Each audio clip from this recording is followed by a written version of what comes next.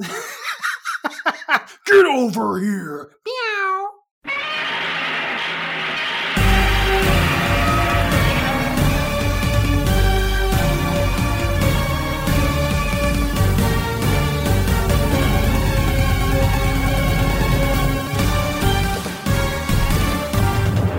Hello, everybody, and welcome back to another episode of Kaiju Weekly, the weekly podcast that introduces you to the wide world of giant monster movies. I am your host, Travis, and with me, as always, is my co-host, Michael, the Kaiju Groupie. Heyo, how's everybody doing? We're doing tired. I don't wait. No. I don't think tired is an emotion, though, Travis. I don't think that's how that works. It's my emotion. It's my dominant emotion. Yeah, I don't think that tired is. I don't even know. Actually, I don't even have room to talk because you and I have been extra tired these last couple of days. We're actually recording this the day it's supposed to actually come out, which probably tells you how our week is going so far. Yeah. So all last week I had a really busy week, and you had a busy week, and so we're just like, we gotta record a podcast at some point. No, it's like it's sometimes life just kind of gets in the way, but I'm actually glad we're here because I think we're gonna have a little bit of fun today, and maybe talk about a movie, some kind of movie. Today was we're gonna talk about something. Talking about a movie or TV show. But we're gonna talk about something. I mean, it definitely has a beginning, a middle, and an end. I think it has a beginning. And then it kind of meanders a bit, and then it just kind of ends. I have a lot of opinions about what we're going to talk about today. But before we get into that, let's talk about the news for this week. All right, let's cue the beady beady. Cue the beady beady. Okie dokie, and the first bit of news is Godzilla vs. Kong is now available on physical media. Because we waited so long to record this episode, this actually was announced today. The release was today as of recording. So yeah, if we had recorded a few days ago like we were supposed to, we wouldn't have been able to talk about this news. Nope. Today is release day for Godzilla vs. Kong. Now, something interesting that I did find out today, for anyone who cares. Apparently, Best Buy sold out of all of their copies of the Steelbook because people in the United States, or people outside of the United States that don't have a Best Buy is an electronics store. Every major movie release, they do a special edition Steelbook. Well, they're out. Like, there's none to be found. I was in my local Best Buy today, and they said, nope, they sold out before we could even get any physical stock. I'm like, okay, well, that sucks. But yep. I do have a copy of Godzilla vs. Kong in front of me. So pretty excited about that. I do too, on my computer, because I bought digital. See, hashtag physical media always wins. I mean, that's just me, though. Yeah, I mean, we've talked about this before. For me, I always go digital because of saving space. No, that's fine. You do what you got to do, man. But I'm pretty excited. I don't know if I'll watch it tonight because I actually do have a lot of work to do this evening after we record, but probably be popping this in for the first time / 10th time, probably this weekend. Yeah, that's what I was just thinking about. I think yesterday, it's like, oh man, it's been a little while since I've seen GVK. I need to watch GVK again. It's the most rewatchable movie of the Monsterverse, in my opinion. Mm-hmm. Yep. So yeah, not much to talk about there. Of course, like we said, I know a lot of people's orders have been delayed. I don't know. I don't know if it's just because of Best Buy or if other places have also been sold out and they're being delayed, but we know for sure Best Buy it was sold out. So yeah, Best Buy. I got the email the other day about the Steelbook being delayed. So I think it's just Best Buy that's. I don't know of any other place that's doing a steelbook for GVK. I know it's just Best Buy right now. So yeah, I don't know. I mean, we'll see. Hopefully, everyone gets their pre-orders. Yeah, hopefully. But yeah, so that's it for that news. Let's go on to the next bit of news, which I think is going to be the news that we talk about probably the most, because this is a really interesting thing.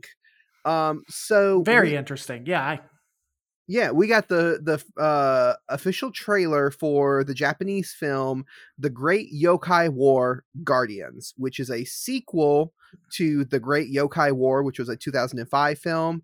And this is from Kadokawa Pictures, who also has all the licenses for all the Daiei stuff. So they're the ones that have Gamera. And also another one of Daiei's big monsters that we've talked about on this podcast is Daimajin. And watching this trailer, surprise, surprise, Daimajin shows up for the first time in a movie in decades. Yeah, I think that's the whole reason why people got so excited, because I watched the trailer, and don't get me wrong, I'm excited to see this movie. I think the movie looks like a lot of fun. In fact, it kind of reminded me of I was talking with I can't remember who it was I was talking with. It may have been Danny. I was talking with them, and I was like, this trailer, this movie kind of reminds me. It's kind of reminds me of like the Never Ending Story. I was getting some Never Ending Story vibes from that trailer, possibly. And then all of a sudden, Daimajin shows up, and I think that's one of the big reasons why people are so excited about this, is because we've not seen Daimajin or Daimajin, however you say it, on a feature length film in some time. And we have the Arrow set coming. We have the Arrow set coming in July, I think. But other than that, there's been no Daimajin related things happening except for this Great Yokai War. So yeah. Yeah. So for anybody who's not super familiar with Japanese folklore, so yokai is kind of hard to define in English, but it's essentially like spirits, but not always spirits. Could also be like physical creatures. Even animals sometimes are yokai, but they're always ones that have special powers, some kind of significance in Japanese folklore. They're very similar to what you might get in Irish folklore with the Fae. So something very similar. So this movie is, and I haven't seen the original one. It's directed by Takashi Miike, who also directed the original one in 2005. But this is basically like an Avengers kind of gathering all of these very popular, very famous creatures and cryptids from Japanese folklore and bringing them together into a single movie to fight a bigger threat. And of course there's a human child, there's a human kid who is given powers to and becomes the great hero of the story and everything. He goes on this adventure. So it looks like just really wild and really crazy. I was looking at some of the monsters, some of the yokai that are in this movie, and let me pull it up here real quick. So let me ask you, do you recognize any of the yokai that we see in the trailer? Other than Daimajin, no, I don't. So these aren't monsters that necessarily we've seen in movies. I mean, they've been in movies, but these are actual, monsters that are part of Japanese folklore. That's, the yokai. I noticed the main one that I noticed and I wanted to talk about is there was an army of tanukis shown in this trailer. Oh God. Yeah. You and I have had this conversation. And I don't know. You and I. Go ahead. I don't know if I'm going to watch this movie or not. But if I do, the main reason I am watching it is because of the Tanuki army. Oh my god, I love them. Travis, do you want to, for anyone who's not familiar, because we do like to make this podcast accessible to new fans and not just old fans of giant monsters and yokai and kaiju, you want to explain to them what a Tanuki is? So a Tanuki is the real life Tanuki is a raccoon dog. A lot of American people I've heard just say raccoon. It's not the Japanese word for raccoon. It's a raccoon dog, which is its own thing. It's part of the canine family, but it's not like a full dog. It looks like a mix between a raccoon and a dog. But that's what the real life Tanukis are. Now in Japanese folklore, they believe that Tanukis had magic powers and could do a lot of things, shapeshift. They could, do a lot of things. But their most prominent asset was a massive, really massive scrotum that they could expand and stretch and mold and shape into whatever they needed it to be. Wow. And there are so many things that I want to say right now, but we got to keep this family friendly. Okay. Yep. So they have really large sacks, and they use them for things. There's a lot of pictures, wood carving. Do they throw? Do they throw them over their shoulder like a Do they throw them over their shoulder like a continental soldier? I mean, it's a different type of over the shoulder boulder holder.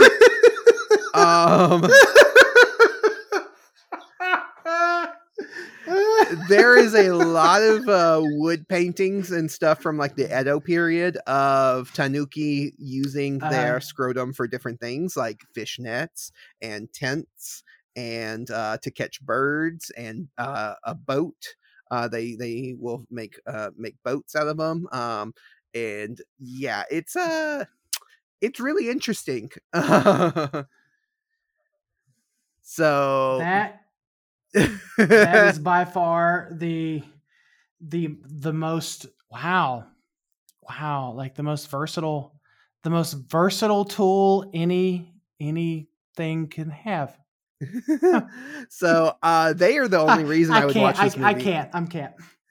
They are the only reason I would want to watch this movie. Then, so the reason I know a lot about yokai, even though I've never been to Japan, there's a YouTube channel that I am subscribed to called Lenfamy, and he's really entertaining. He's a lot of fun. He's really funny, but he also goes into a lot of Japanese folklore, Japanese history, Japanese culture, things like that.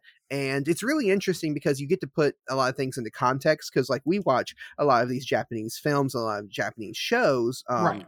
Like with Tokusatsu. And I was watching Kamen Rider, and outside of one of the shops, just in the background of this Kamen Rider show, there was a Tanuki statue. And I was like, oh, now I know what that is. And like, it wasn't made a big deal. It wasn't like a part of the show. It was just in the background, but like, oh, right. I know what that is now. Yeah. So, some of the other yokai that I saw in this, trailer, we've got and I cannot pronounce it, but it's, Norarion, which is the guy that has kind of the big brain head thing. Yeah, we'll go with that because I don't know how to pronounce it either. Yeah, he's the big brain guy in the trailer. He looks cool. There's let's see, there's the long-necked woman. I did see her in here, which I don't know how to say the Japanese name for. But are we talking about? Wait, hang on. Littlefoot's mom is in this movie? Yeah, long neck mama. No. It's a no, it's a yokai. It's of a woman who just has a really long neck. Okay. All Uh, right. yeah, and so there, there's a bunch of um there's the I think she's supposed to be a kitsune, which is the woman who's wearing like a fox mask.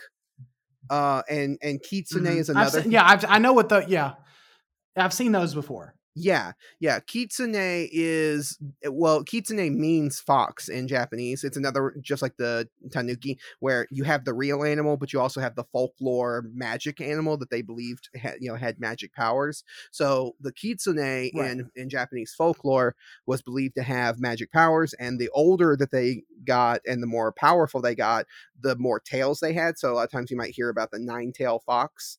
That's the biggest or most powerful and oldest of the kitsune. And so I think that's what the woman with the mask is supposed to be, because that one of the things the kitsune can do is shapeshift into women. So but yeah, anyway, I just wanted to go through a few of the things that I noticed and kind of like brag about how much I've been learning about Japanese folklore a little bit from watching YouTube. You just wanted to brag about recognizing gigantic raccoon balls. Yes, essentially. I love the tanuki. The tanuki are so funny and so fun. They look amazing in this movie too. There's just an army of them, and they're pounding on their stomachs because that's one of the things that the tanuki can do in Japanese folklore. Yeah, they have big bellies. Yeah, they have big bellies and they drum on their belly. Bellies. And so I just that's the only reason I really want to watch this movie now, is because of that. So, I mean, to be fair though, it does look like a fun movie, and I anticipate us covering it at some point, because I mean, why not? We haven't, but we probably need to do the original first before we do this one. But yeah. I mean, it looks like a lot of fun, and I'm actually looking forward to it. Like, because from a special effects standpoint, like it looks gorgeous.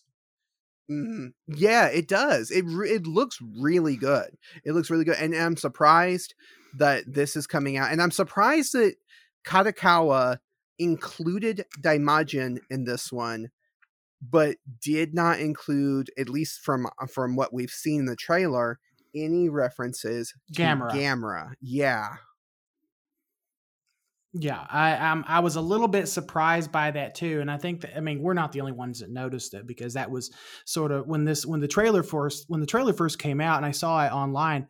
A lot of the comments under it were, well, they have all of these other kaiju from Kadokawa.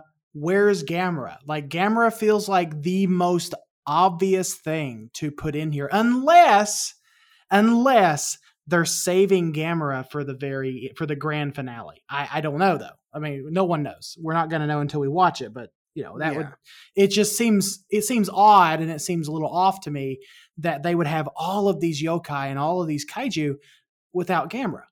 Yeah, well, I mean, also we have to remember, again, yokai is not it's not the same thing as kaiju. Yokai is whereas kaiju originated in movies, like they are the movie monsters. Yokai are a part of Japanese culture. They've existed.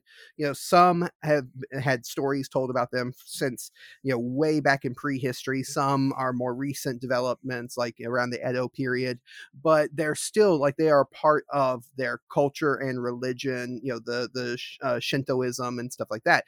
So Daimajin kind of fits that, because Daimajin does fit into kind of this. The story of the movie is based around the idea of a folklore type creature, a spirit of vengeance, whereas Gamera is more of a modern kind of like Godzilla style monster. So he doesn't fit in with the kind of tone and themes that they're going with here with the yokai and Japanese folklore. So you're saying it actually would not make much sense for Gamera to be retrofitted into this movie then? I would love to see it. Like, I think they could do it. I absolutely think they could do. I mean, it makes as much sense as having, Gamera make a guest appearance in Dragon Ball when he, like showed up every once in a while. Yeah, that's true. That is true. Yeah. So, like, they could definitely do it, but if Gamera's not in it, I kind of understand why. I'm just saying I kind of understand why they wouldn't do it. Right. It's not gonna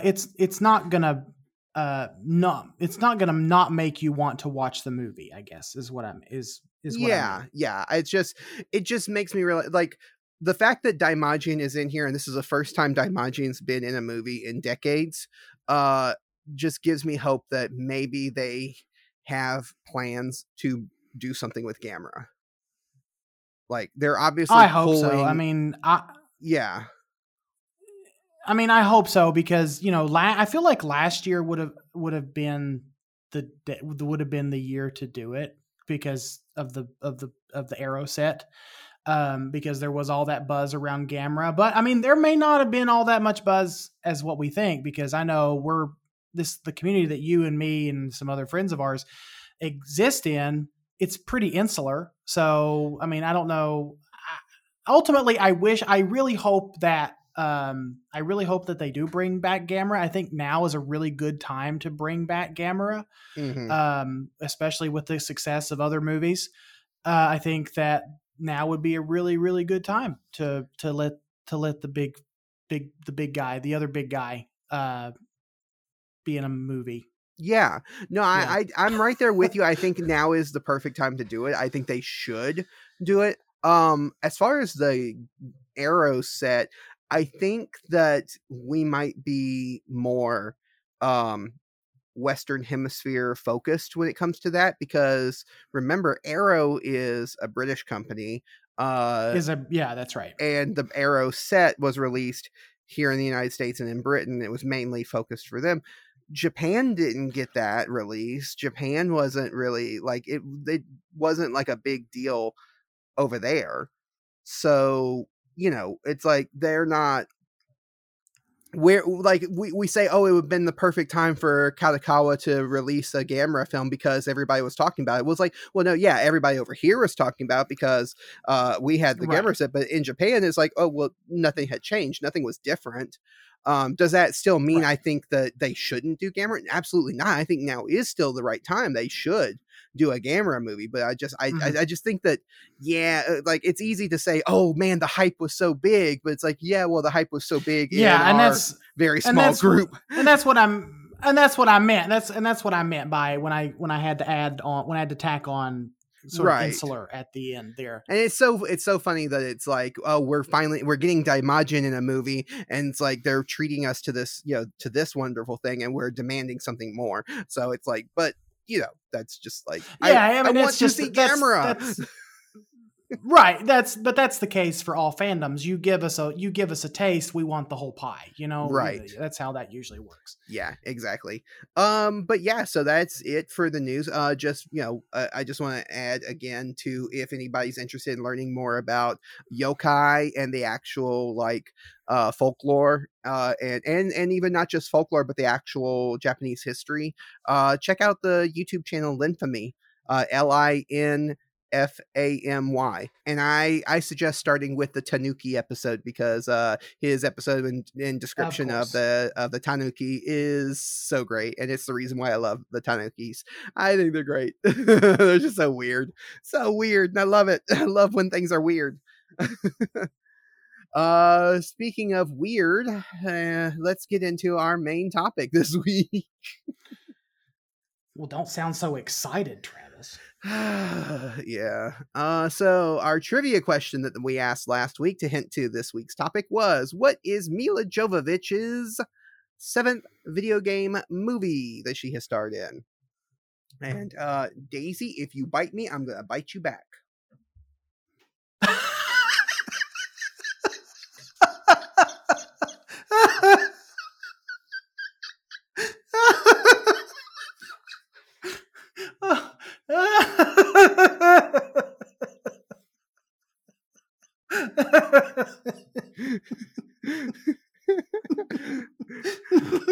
Okay, that might be the cold open. Okay. Oh boy. Okay, I'm gonna drop. So, poor Daisy. Poor Daisy. not poor Daisy, poor me. She's the one who keeps trying to bite me.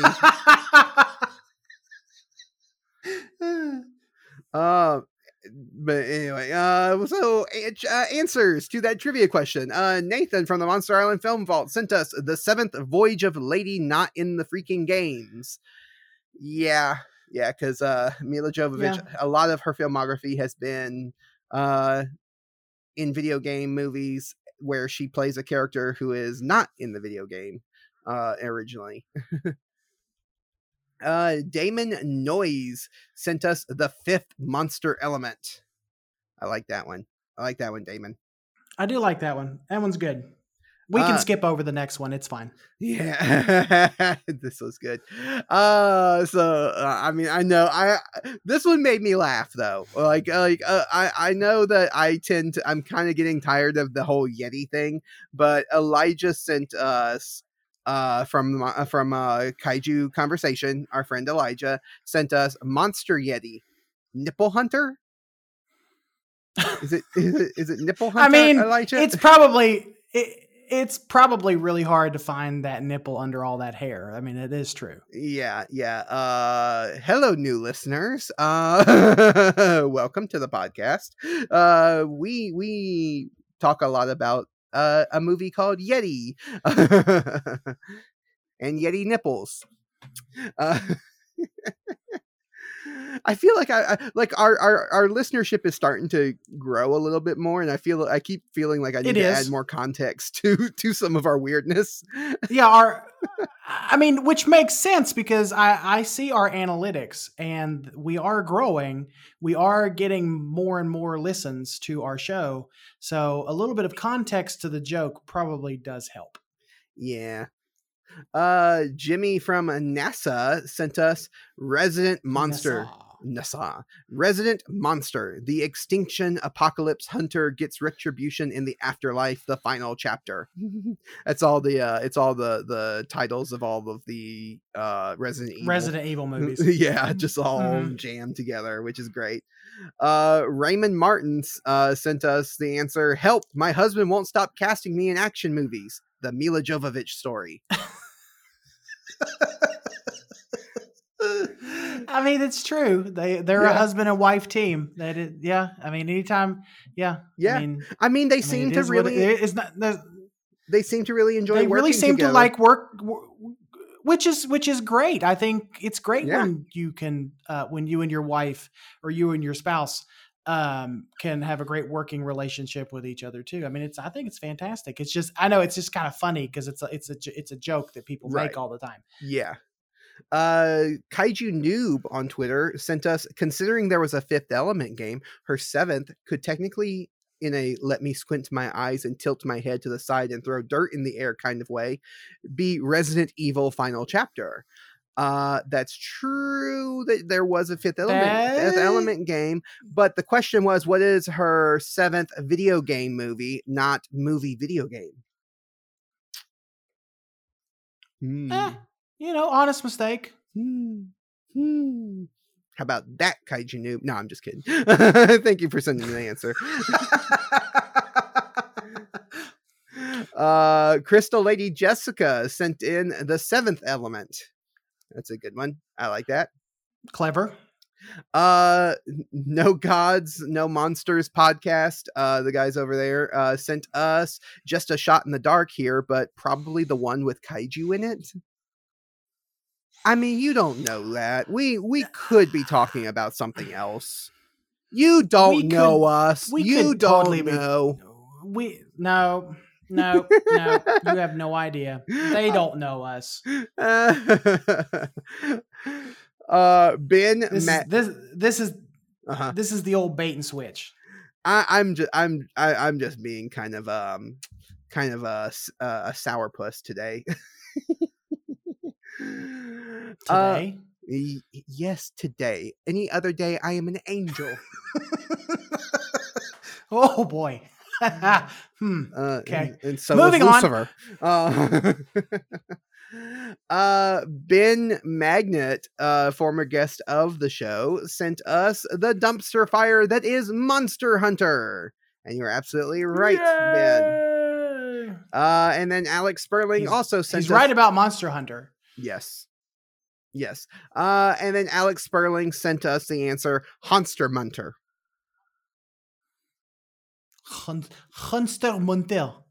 Hunstermunter. For some reason, Hunstermunter, is it like a German release of the film? Because it kind of sounds German, but I attached a French accent to it. Hunstermunster. Hunstermunster. Hunstermunster. I don't know. Little possibly. Oui.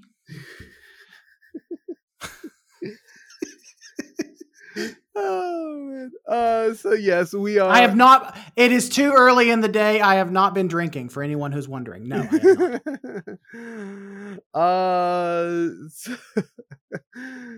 You said oui. I said, oh, I'm going through ennui. Ennui. Oui, mon ami.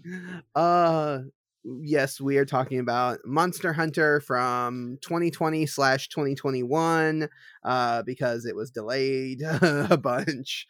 The cast and crew consist of... It was directed by Paul W.S. Anderson, starring Mila Jovovich, Tony Jaa, T.I., Megan Good, Diego Boneta, Josh Hellman, Jin Al-Jung, and Ron Perlman for a hot second. And the plot breakdown, Michael. What is the plot breakdown to this movie? Please tell me. I need to know. The plot is this simple, Travis. Young woman meets monster. They fall in love. Woman kills monster out of jealousy. The end.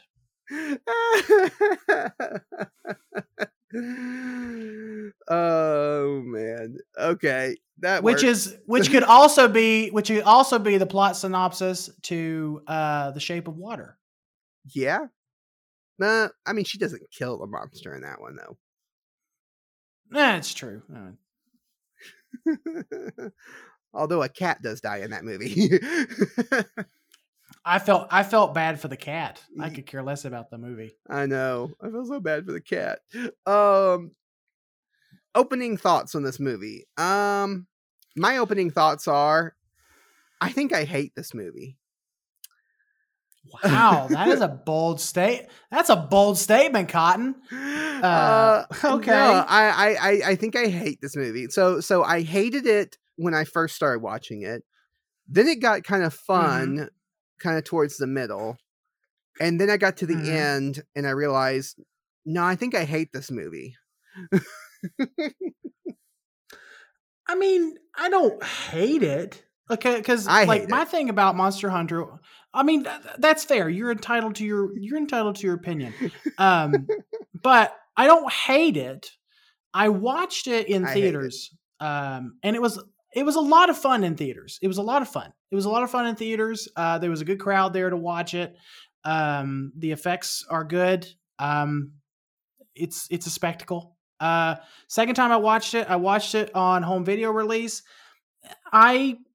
I mean, it was okay the second time around. I mean, it's a popcorn movie. This third time though, I started the movie and I got about 20 some odd minutes in, and then I got up, I did the dishes, I vacuumed my house, what else did I do? I cleaned the cat litter, I fed Ferguson, I put a load of laundry in, sat back down and never unpaused the movie and started wherever it started. Like, that is how much I was so uninvested in this movie.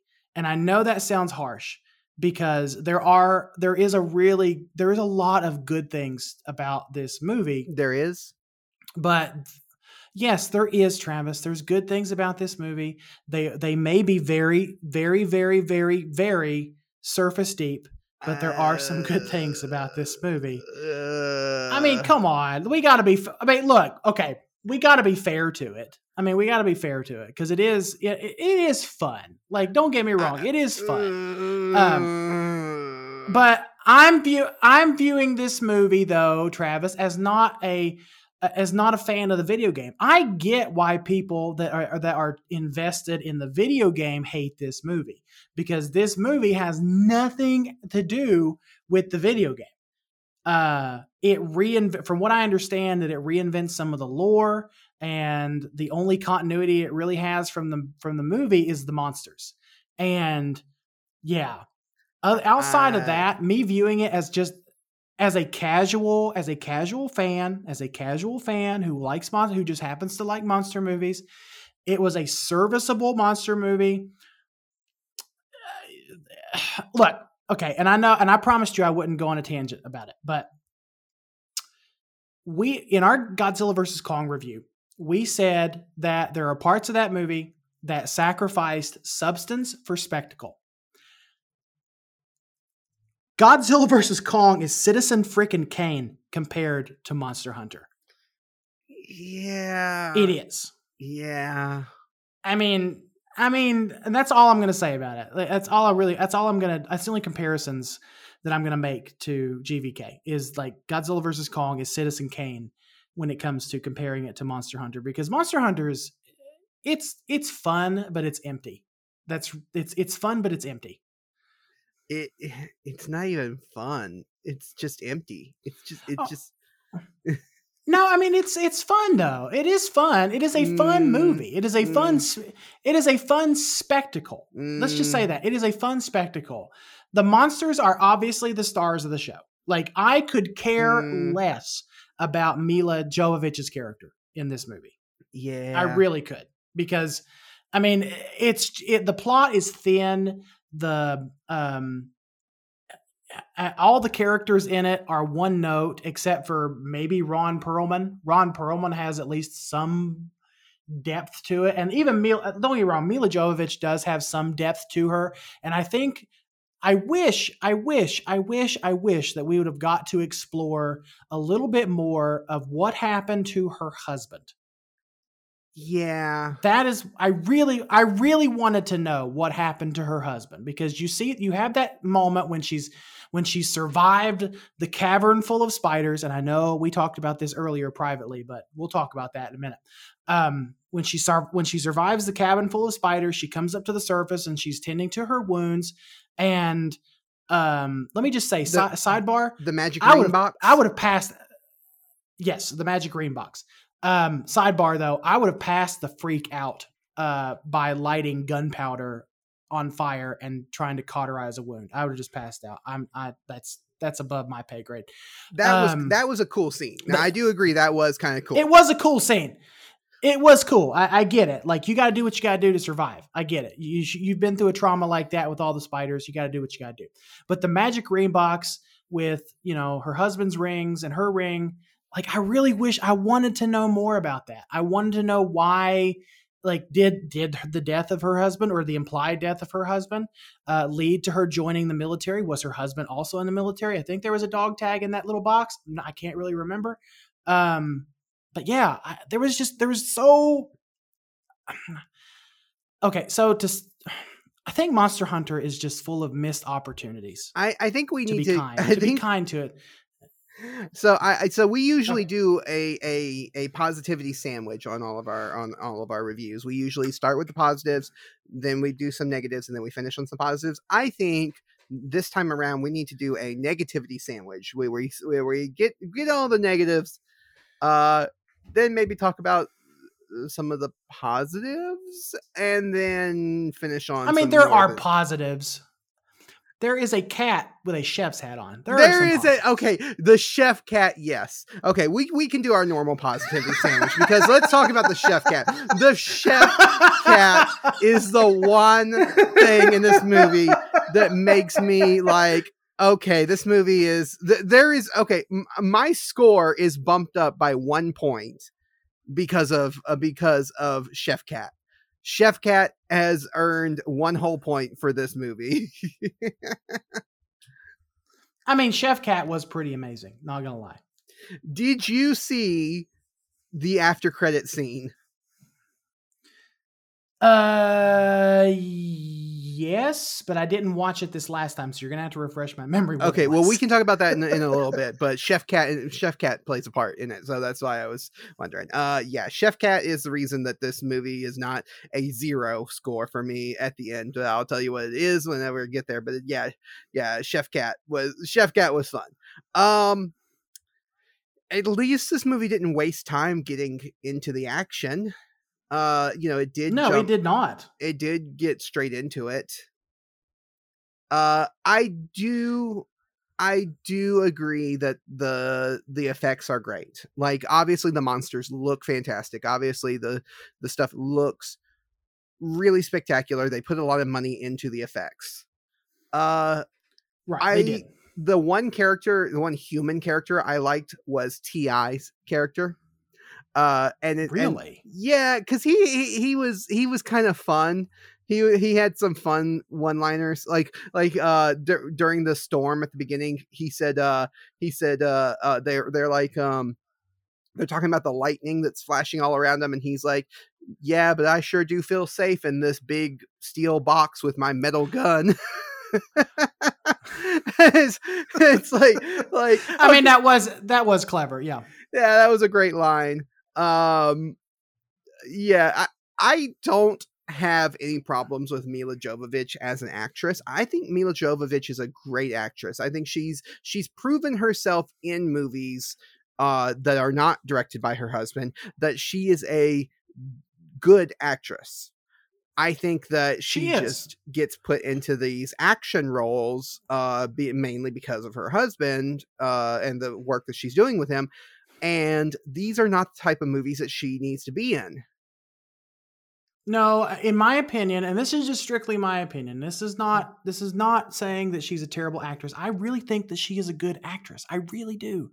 But she's not an action hero. And for her to be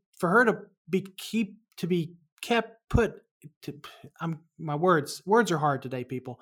For her to be put in all of these action films, she just feels out of place to me. She felt a little out of place in this movie. I don't know who you would get to replace her. I don't know what female actress would have best fit the role. What is the woman from Fast and Furious? Rodriguez. What's her first name? Yeah. Crap. I had it and then I lost it. Let me look it up. Eva? Is it Eva Rodriguez? No.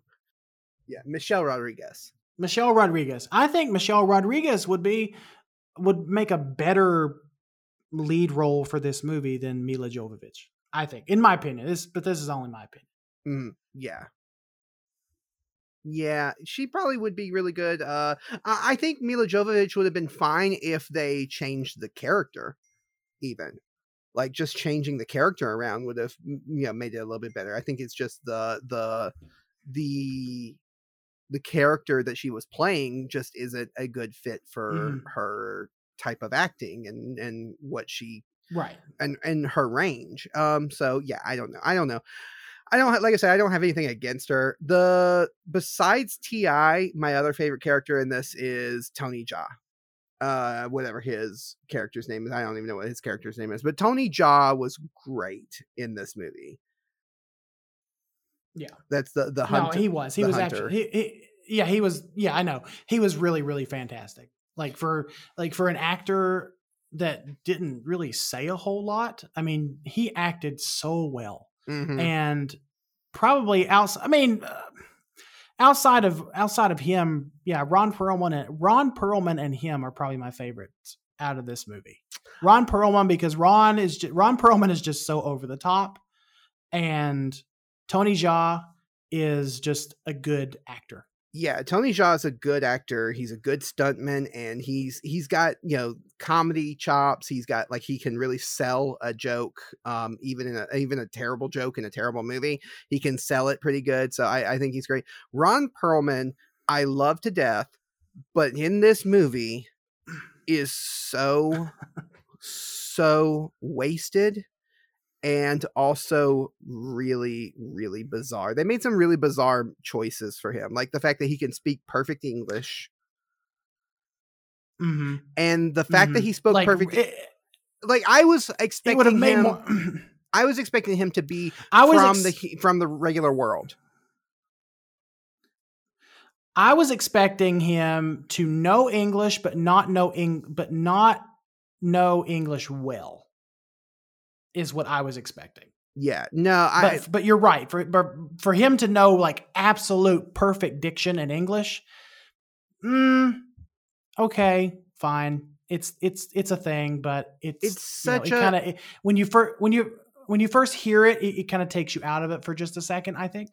Well, here's the thing. In a better movie, if the character spoke perfect English like that, it would be revealed later on that there's a reason why. Either he's from the our world, whatever, the old world, whatever they call it. And he is trapped there and he's hiding who he is and his past for some reason. That would be really interesting. No, it's just, no, I learned it from some people who came here and they died and I still can speak perfect, or I studied. That's what he says. I studied your language and stuff. And it's like they put Ron Perlman out there and just said, do whatever and we'll just film around it. And that's what he did. And Ron Perlman's great, but they didn't do a good job of fitting him into the movie. Yeah, I mean, I think that can be said for this movie as a whole. There was a lot of interesting decisions made, but there was no follow through on those interesting decisions. I don't think there was any interesting decisions being made. There was no interesting. I mean, like that. The thing is, the fact that like making Ron Perlman be able to speak English or making, or doing things like that would have been an interesting decision if it had followed up on something, but it didn't. So it wasn't an interesting decision. It was just a bad decision. Right. Right. That's what I mean. That's what I meant to say. It's like they made some decisions that could have been interesting, but they never followed through on them. So therefore they're not, they wasted them. They're wasted decisions. Okay. I want to get into some negatives. Enough of the positives. Enough of just praising this film. Let's get into some negatives.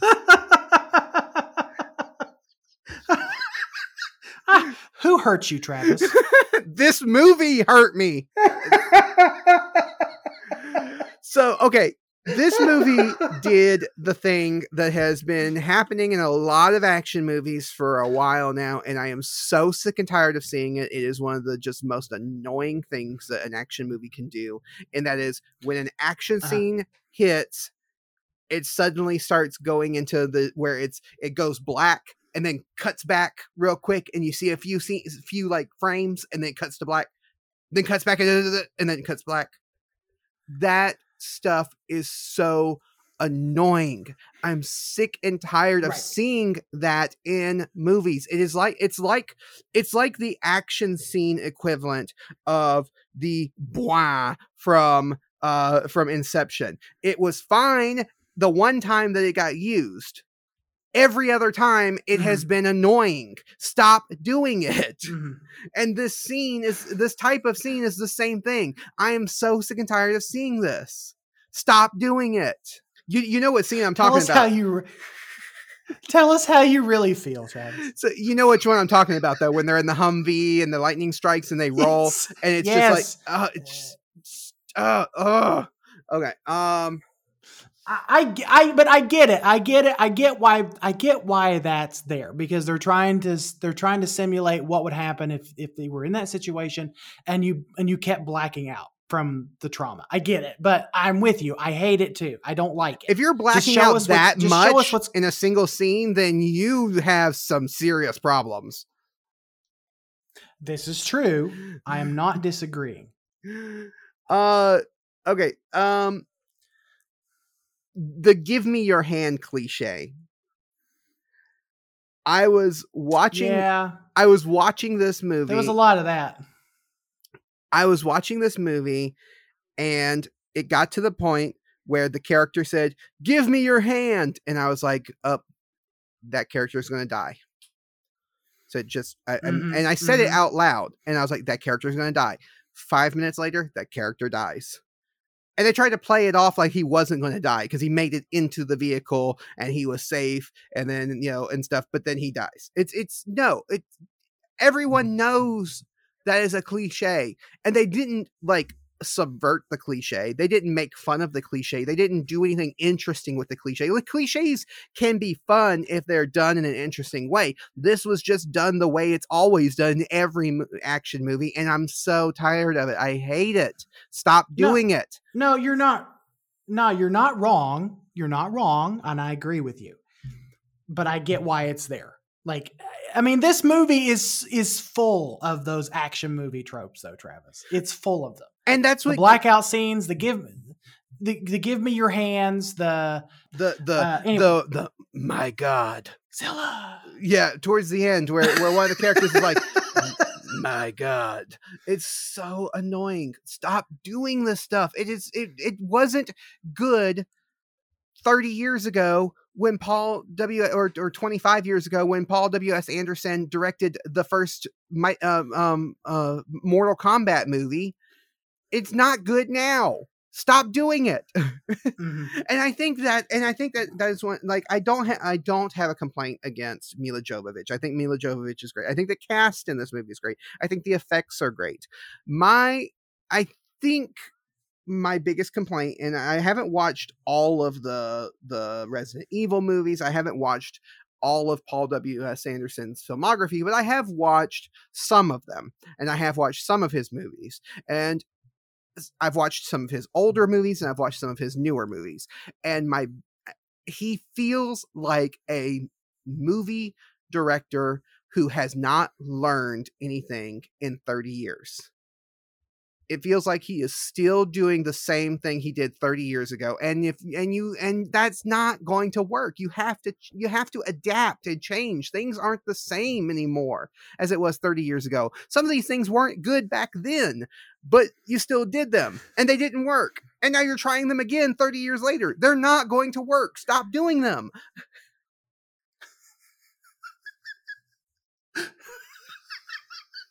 While we're already here, let's just dive into it. The spider scene.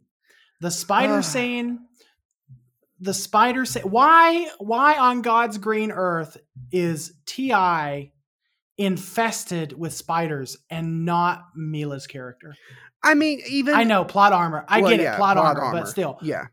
Even the character, because they phoned in this guy's death so hard, and I can't remember what the character's name is, but he's the guy who tied the dog tags to his boot, because he's like, oh, if I get my head blown off, then and then what happens to him? A spider bites his head off. Yep. It's like they phoned in his death so hard. And so why did the spider bite his head off, kill him, killed all the other team members, killed T.I., infected him with, filled him with eggs.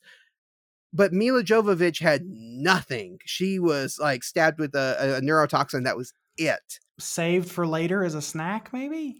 I was seriously hoping that she had some eggs in her, and at the end of the movie they started to hatch, and it was kind of like an alien, like one of the Alien movies, where it's like, oh, you didn't realize that you had a chest burster in you this whole time. Yeah. And like a little, it would have been a nice homage to Alien. And in a better movie, that would have happened. The thing is, I don't know, and this gets into my final thoughts because I wrote this down in my final thoughts. I don't know what in this movie was just a bad decision and what in this movie was meant to be like foreshadowing to something coming up later on in the movie and then just didn't happen. There was a lot of foreshadowing, but no payoff. Yeah. Well, like that. It's like, okay, the fact that she survives the nest and the fact that she came out relatively harmless when her entire, team was just murdered so mercilessly, could have been played off as like it's like, oh, is it plot armor? This doesn't make sense. And then at the end you find out, oh, there's a reason why. Oh, it's revealed she does have eggs in her, or there's something about her that makes her special or whatever. No, she just survived for whatever reason. Plot armor. We don't know. It's like when I'm watching this movie, I can't tell, is that a bad decision or is that going to pay off at the end? Oh no, it doesn't pay off. Spoiler alert to anybody who hasn't seen this movie. Nothing pays off at the end. There's no payoff in this movie at all for anything. Right. I'm getting a headache.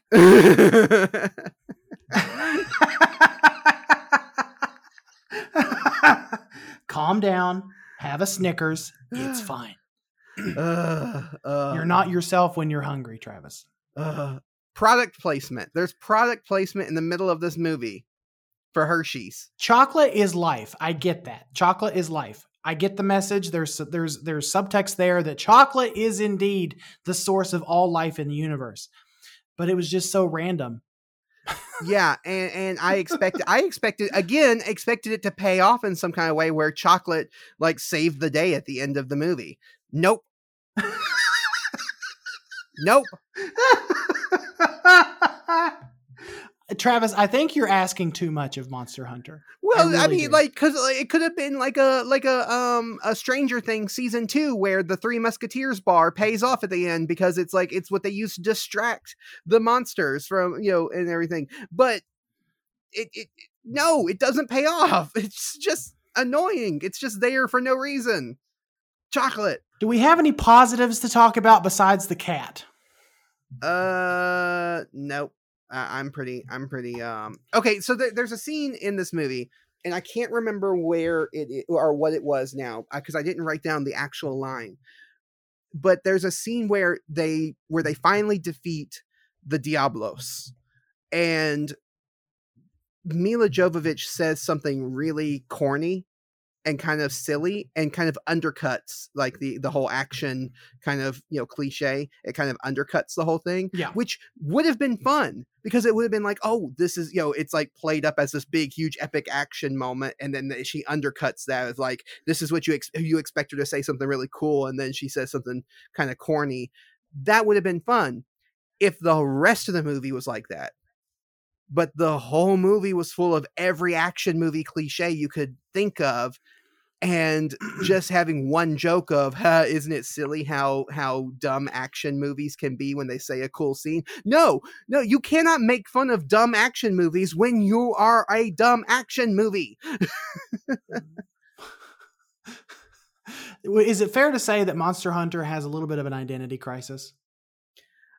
I don't think it has an identity crisis. I think it's just a bad movie. It knows it has an identity. The identity is bad. It's just bad. What about the Rathalos, though? The Rathalos, the big flying dragon thing? Yes. That was fun. The big flying dragon thing. Well, like the monsters were cool. The big flying dragon thing with the beak. The monsters are cool. Awesome. Okay, so here's the thing about the Rathalos. And that's really the only reason you would watch this movie anyway. Is for the monsters, honestly. But there's not enough monsters in it. I don't play I don't play the video game. I don't play the video game. I don't play video games in general. But I know enough about Monster Hunter, the video game, to know that there is a million monsters. And even and I know you can't give every one of them like the spotlight because that's just impossible. But think about Jurassic Park. How many dinosaurs were in that movie? And not all of them were like given the spotlight, but you could name, there was the Brachiosaurus, there was the Velociraptors, there was the T-Rex, there was the Gallimimus, there was a whole bunch of them,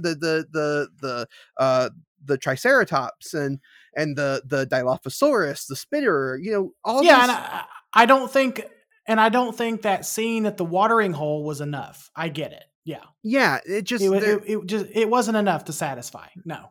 So I wanted more. I wanted more of the monsters and more from the monsters, and there just wasn't enough. Now I do like that they did not stay in the desert the whole time. I was scared that this whole movie was going to be nothing but a big desert and nothing else. They actually did make it somewhere else besides a desert, and that was fun.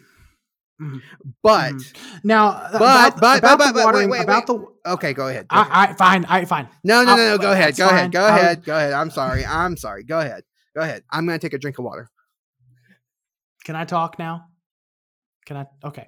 The watering hole scene, the part where like he just was going to let Mila's character get eaten by whatever the hell that snake thing was. Oh yeah. Bait. She was the bait. She was the bait. I mean, I feel like there could have been a different. They could have done that a lot differently. Like it just seemed. I don't know. Like I don't know. But this movie is just weird. The movie is weird, and the movie makes no sense. And it gives me a headache listening to you have a headache about this movie. So okay. Yeah, the watering hole. That was. I mean, I kind of like the watering hole point. Like that's the point where the movie was like, oh, that was kind of fun, and then it went back. Then I went back to hating it again. At the end of this movie, I don't care about spoiling this movie. It's a bad movie. Don't watch it, people. Don't watch it. Be spoiled. Have this movie ruined for you and never watch it. Turn it into a drinking game. Just watch it. If you're going to watch it, turn it into a drinking game. I don't know what you could do with it, but you could turn it into a drinking game. I don't know.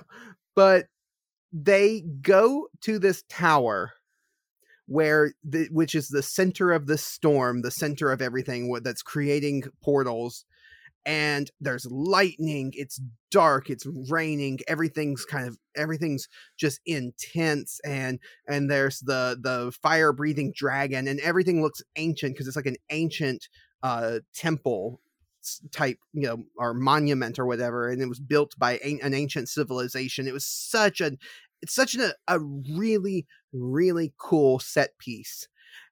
And 2 minutes into it, they teleport back to the real world and it's just a desert again.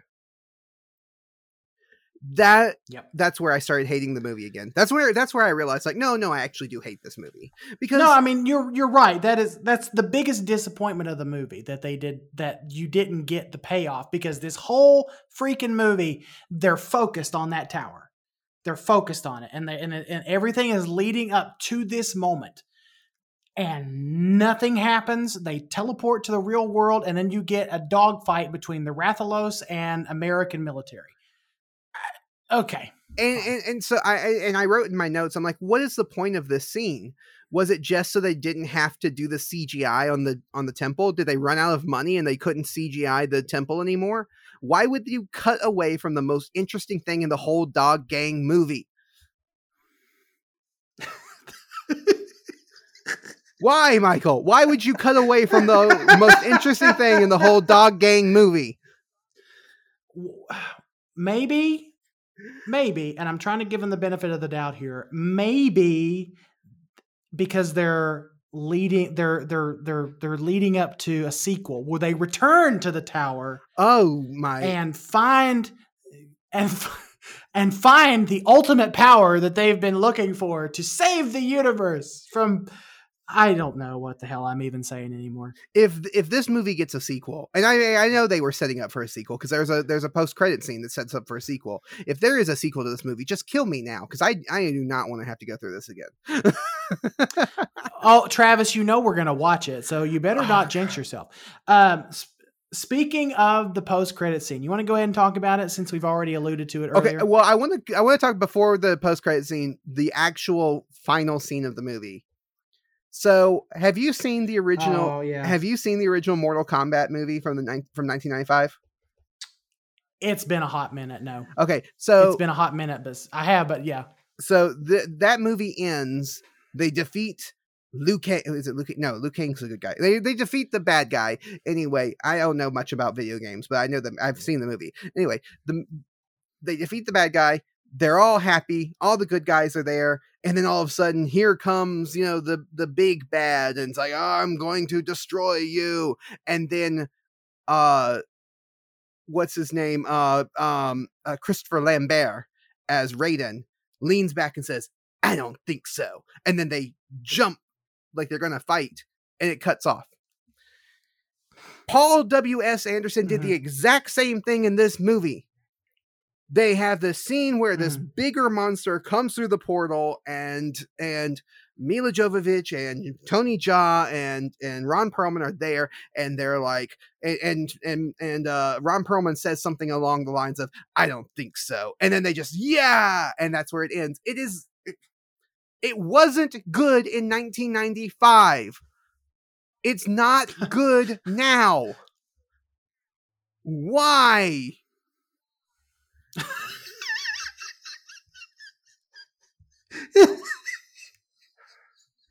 Okay, post-credit scene. So, post-credit scene.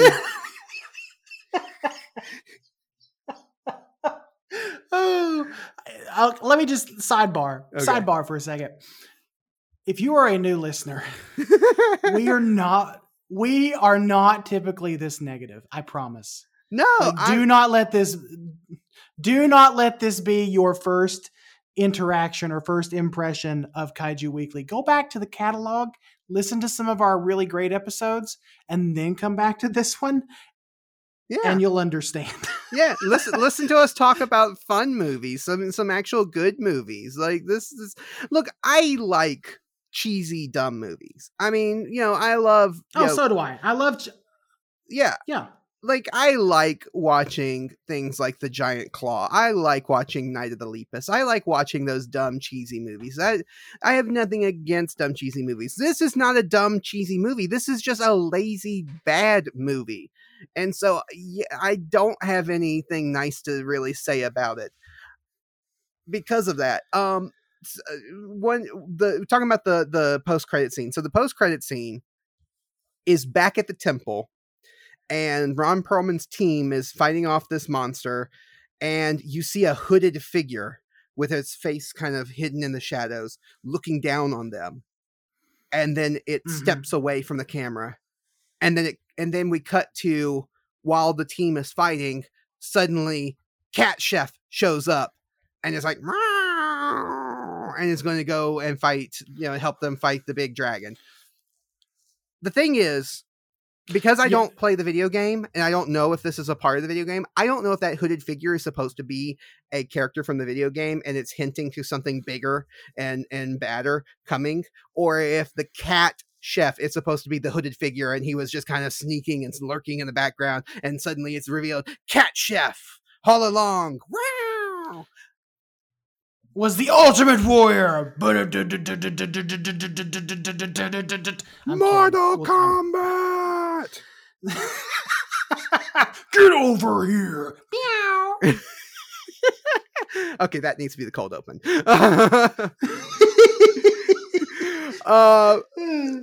Yeah, so I don't know what the post-credit scene is supposed to be. I don't know, but at least we got more of Cat Chef, and I'm okay with that. Just give me a whole movie about the Cat Chef.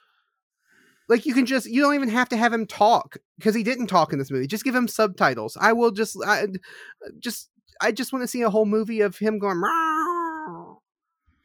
I'd like to see a sitcom between Cat Chef, Ron Perlman, and Mila Jovovich, with their best friend next door, Tony Jaa.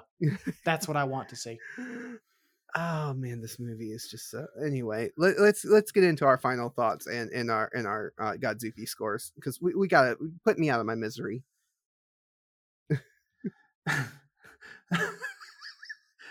Well, okay, if that's how we're playing it. My final thoughts are,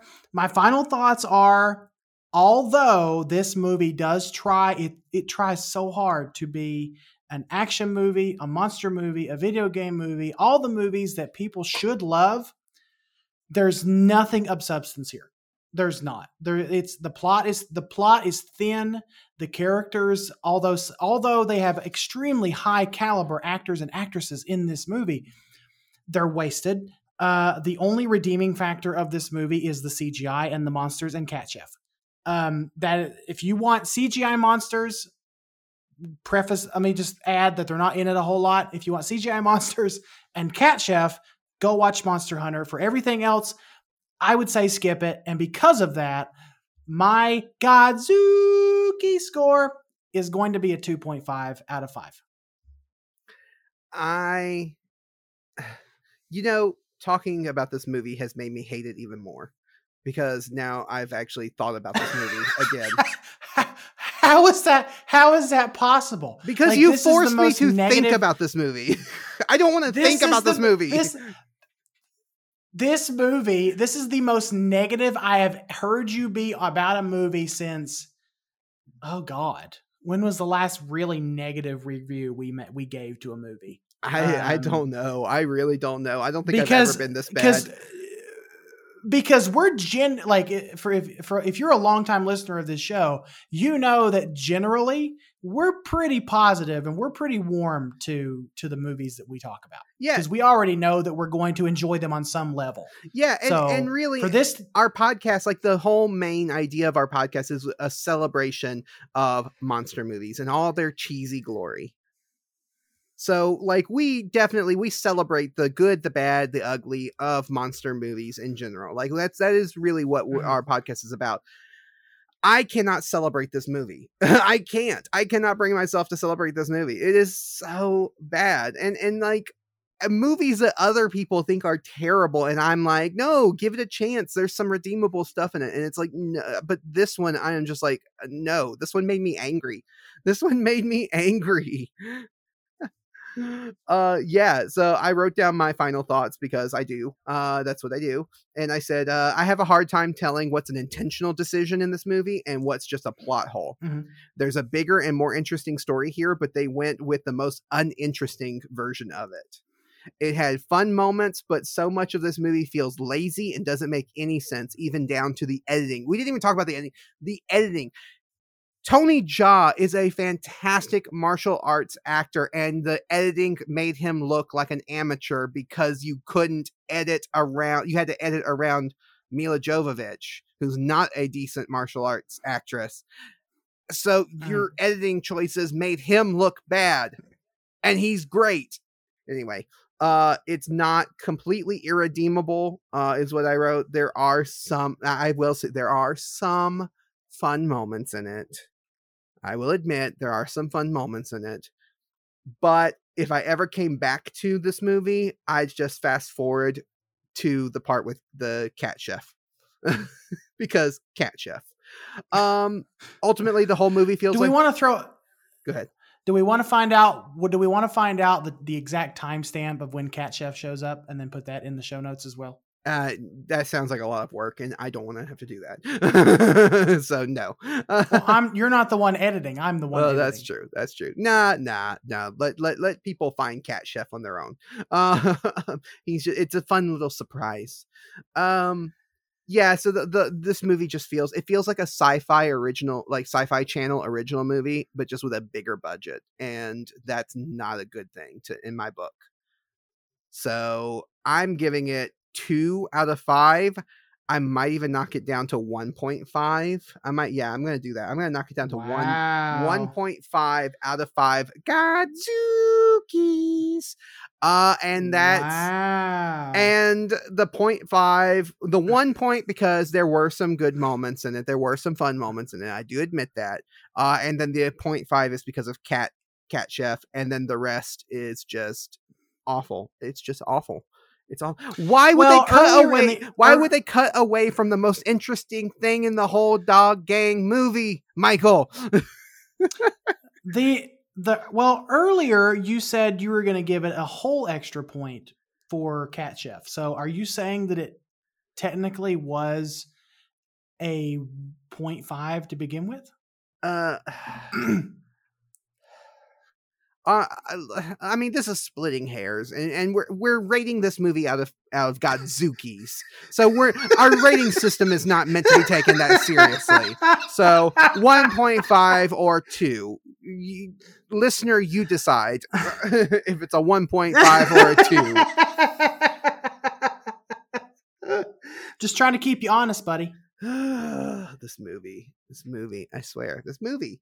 Anyway, moving on to something more positive, and we're gonna have to come back. They didn't even include our 2 monsters that we were when we took the personality test that time, the laryngitis and the Barack Obama.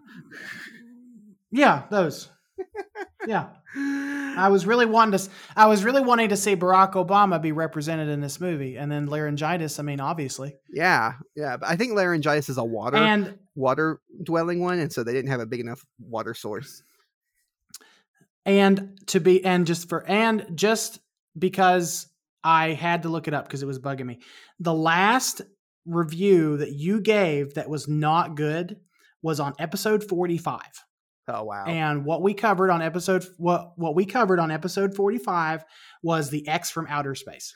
Oh yeah. Yeah, I did give X from Outer Space a pretty bad review. I didn't enjoy that one either. I need to revisit that one though. That one feels like I might have been a little too harsh on it because I have heard people who really enjoy it, and I think I might have just been in a bad mood. This movie I'm not revisiting. I'm sorry. We are not revisiting this movie. I am not revisiting this movie.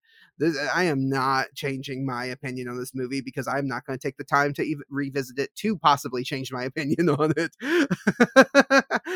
I don't want to think about this movie. After this episode is done, I want to forget this movie exists. Mm-hmm. Okay. Moving on to something more positive.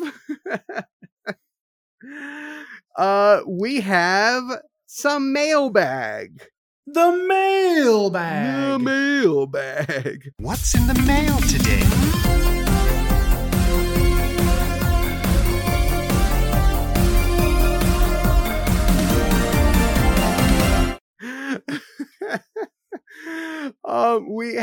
I'm sorry, listeners, if this is, I hope this is entertaining. Sometimes it's entertaining to hear someone get really angry. Maybe they're entertained by this. I don't know. But I'm sorry. I know Kim will be entertained. Kim at least will be entertained. Yeah. We have a letter from one of our favorite listeners because he has been around for a while and interacts with us a lot. Chris Degelman. And he sent us a letter saying, "Hello, Travis and Michael. As someone who always loved monster movies, I wished for years that a kaiju flick would embrace the disaster movie side of things and give us a bit of a more realistic take on how humankind would react to a giant monster showing up. As you can imagine, I was very satisfied when Shin Godzilla came around and was essentially that. Right. Are there any directions, elements, or genres you would wish to be more focused on in at least one future kaiju movie? Thanks, and keep up the good work, guys." Thanks, Chris, for sending that letter. Do you have an answer, Michael? Because I have one that kind of... I do, because I saw Chris's comment in the notes, and I've been kind of chewing on it for a little while. Honestly, I really want to see a monster movie. And I know they attempted to do this in Cloverfield, but I don't like Cloverfield. And I think that it could be done better without the shaky cam and found footage. Anyway, I really want to see a monster movie where the damage that the monster is causing is actually background to the actual human story. Does that make sense? Yeah. You want a human focus. Like I want a very human focused monster movie. I want to deal with the trauma of, say, I want to, like, here's an idea: a divorced or a mother, a husband and wife that are going through a divorce. Suddenly, a monster attacks the city, and now they have to stay together even though they hate each other to survive whatever is going on. But you don't, like, you see the monsters some, you know the monster's there, you see the chaos, you hear the noises, but I really want a human focused monster movie from that perspective. Anything other than that, I mean, Shin Godzilla did a great job of kind of addressing what would happen from a bureaucratic perspective if a giant monster attacked a city. And I think it's pretty accurate. I mean, as accurate as a Godzilla movie can be, of course. But yeah, I mean, I mean, there are so many things that I would like to see, but I would have a hard time, drumming up how to make it work. So the first thing that comes to my mind is a purely human-driven story or human-focused story with the monster being the background, which they tried to do that with Cloverfield. I think they even tried to do it. It's been a minute. It's been a hot minute since I've seen this movie, but even in Colossal, but I want them to go even go further with it. So, and just, yeah, go ahead. So there's a few of them. I actually have a few answers for this. So one that always jumps out to me is I want to see more kaiju comedies. I want to see more monster comedy movies. We do have a lot of those in Japan. Like Japan, the way Japan does kaiju movies is that it is just another type of movie, and so they can play around with genres a lot, and so you do get a lot of comedy ones, more kid friendly Well, ones. that's where you even. get the that's when you get something like the Monster Seafood War. Right, yeah, and stuff like that, and some more kid friendly ones, that are they have a lot of those in Japan. We don't get those in the West. In the West, we tend to view kaiju movies as only and monster movies as only action movies or disaster movies, and that's Mhm. it. So I would like to see more of those. Another one I would really like to see is uh a kaiju movie that deals with the afterwards of a kaiju attack. Like, not Oh because yeah. most giant monster movies deal with when the monster attacks and the actual attack. I Mhm. want to see more of the after effects. Like, how does life go on after a monster attacks? Well, they tried to do that with Pacific Rim though. Yeah, But you're saying but you want them to go further with it. well, Pacific Rim is still kind of in the midst of it. Is I think the closest thing to what I'm looking for or what I'm talking about there is Love and Monsters, where the end of the world has Okay. happened and now it's just like, oh, how do we move on? How do we move on from this? Um so that's kind of like that's what I'm thinking of. But yeah, that's like the after effects of a kaiju attack, not in the midst of it. The other thing that I think I would really, and this is kind of the one I want the most, is I want more monster period pieces. I want a monster movie Yeah. to be set in a time period that's not modern day. Most kaiju films, most giant monster films are set in the modern day. We have with a few exceptions. We have a few exceptions, but most of them are set in the time period that the movie comes out. I want to see Right. more period pieces set in different time periods, different technology. How do cowboys in the old west deal with a giant monster attacking their town? Like, that kind of thing would be Like fun. Wanji. Well, yeah, but again, that was still kind of set in the modern day, though. It was just set in an area where it was more rural. Okay. I think it might have been set in a different time period. I thought it was set in the modern day of the time. No, I don't think it's quite the modern day, but it's because let's see, that movie came out in the 60s. It's definitely earlier than the 60s. Oh, okay. Well, yeah, but yeah, but okay, so something like that. Like I said, there were a few exceptions.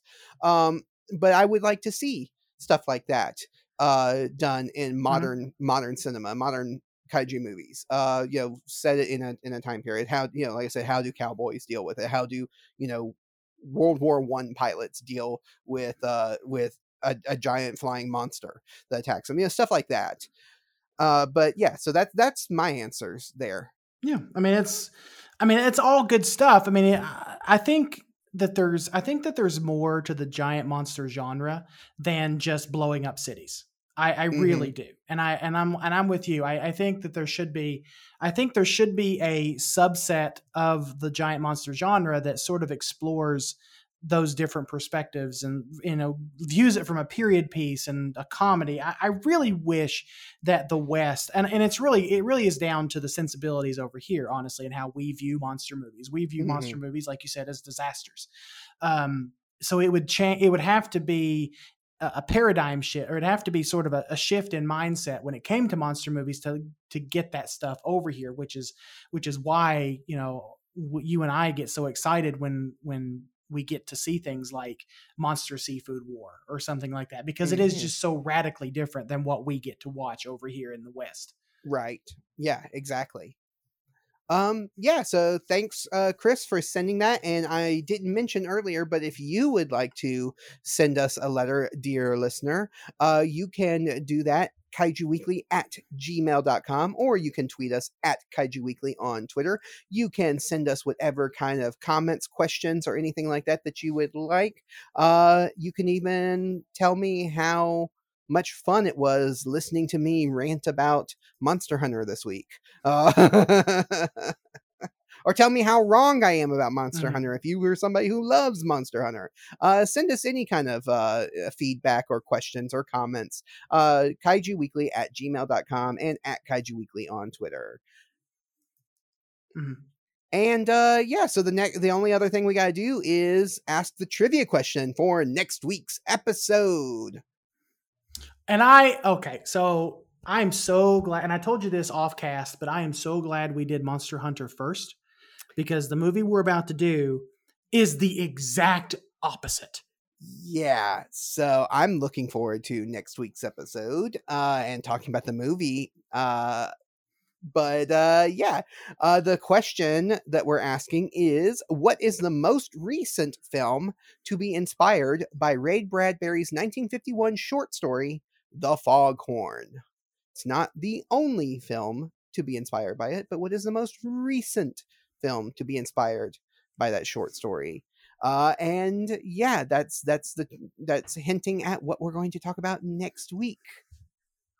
So, to finish off this episode, I'm going to say thank you to everyone for listening and sharing this podcast with your friends. If you want to follow us on Twitter, we are at Kaiju Weekly and at Kaiju Groupie Pod. That's me and Michael.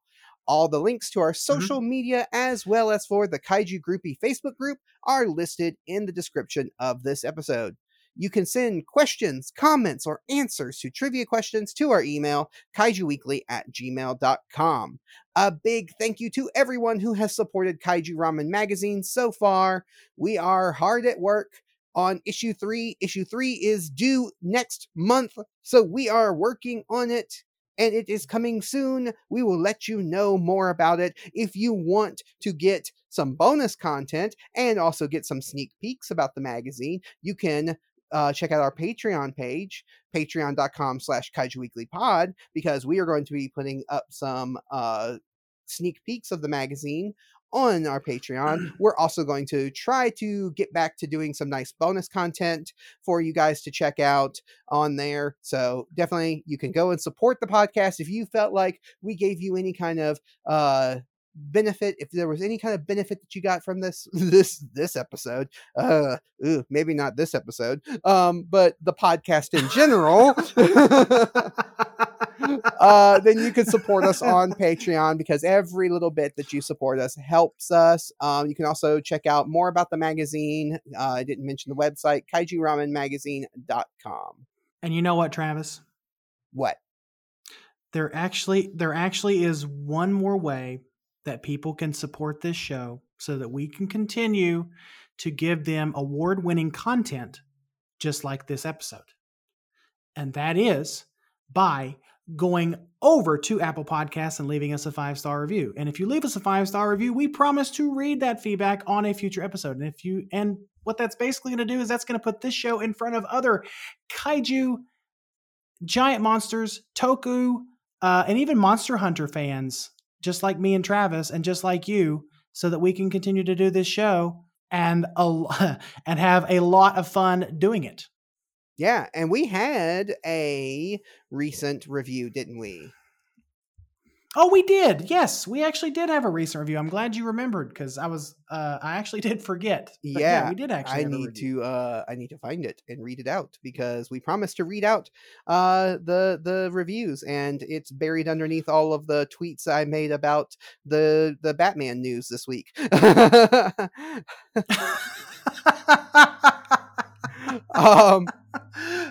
So we got a 5-star review from GenreBot Adam, and he's the title is Informative Giant Monsters Fun. And he says, Michael and Travis have an excellent program that makes kaiju news exciting.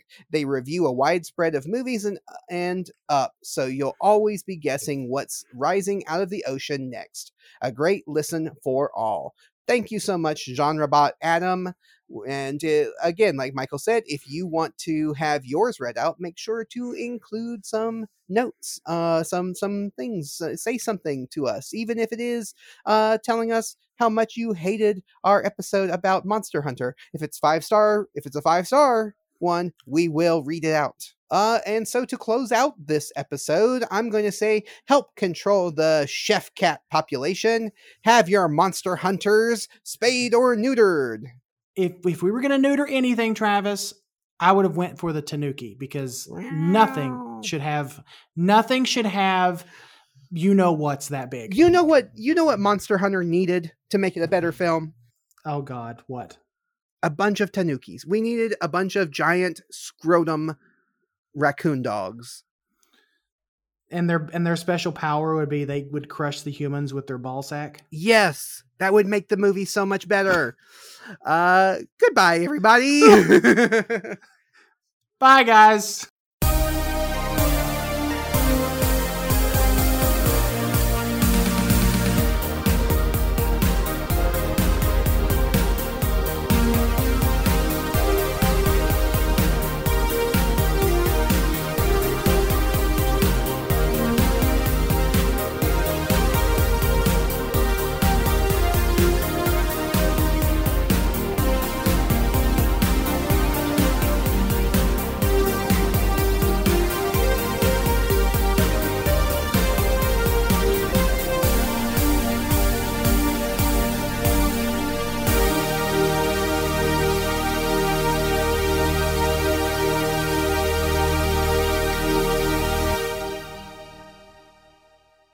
And Daisy, if you bite me, I'm gonna bite you back.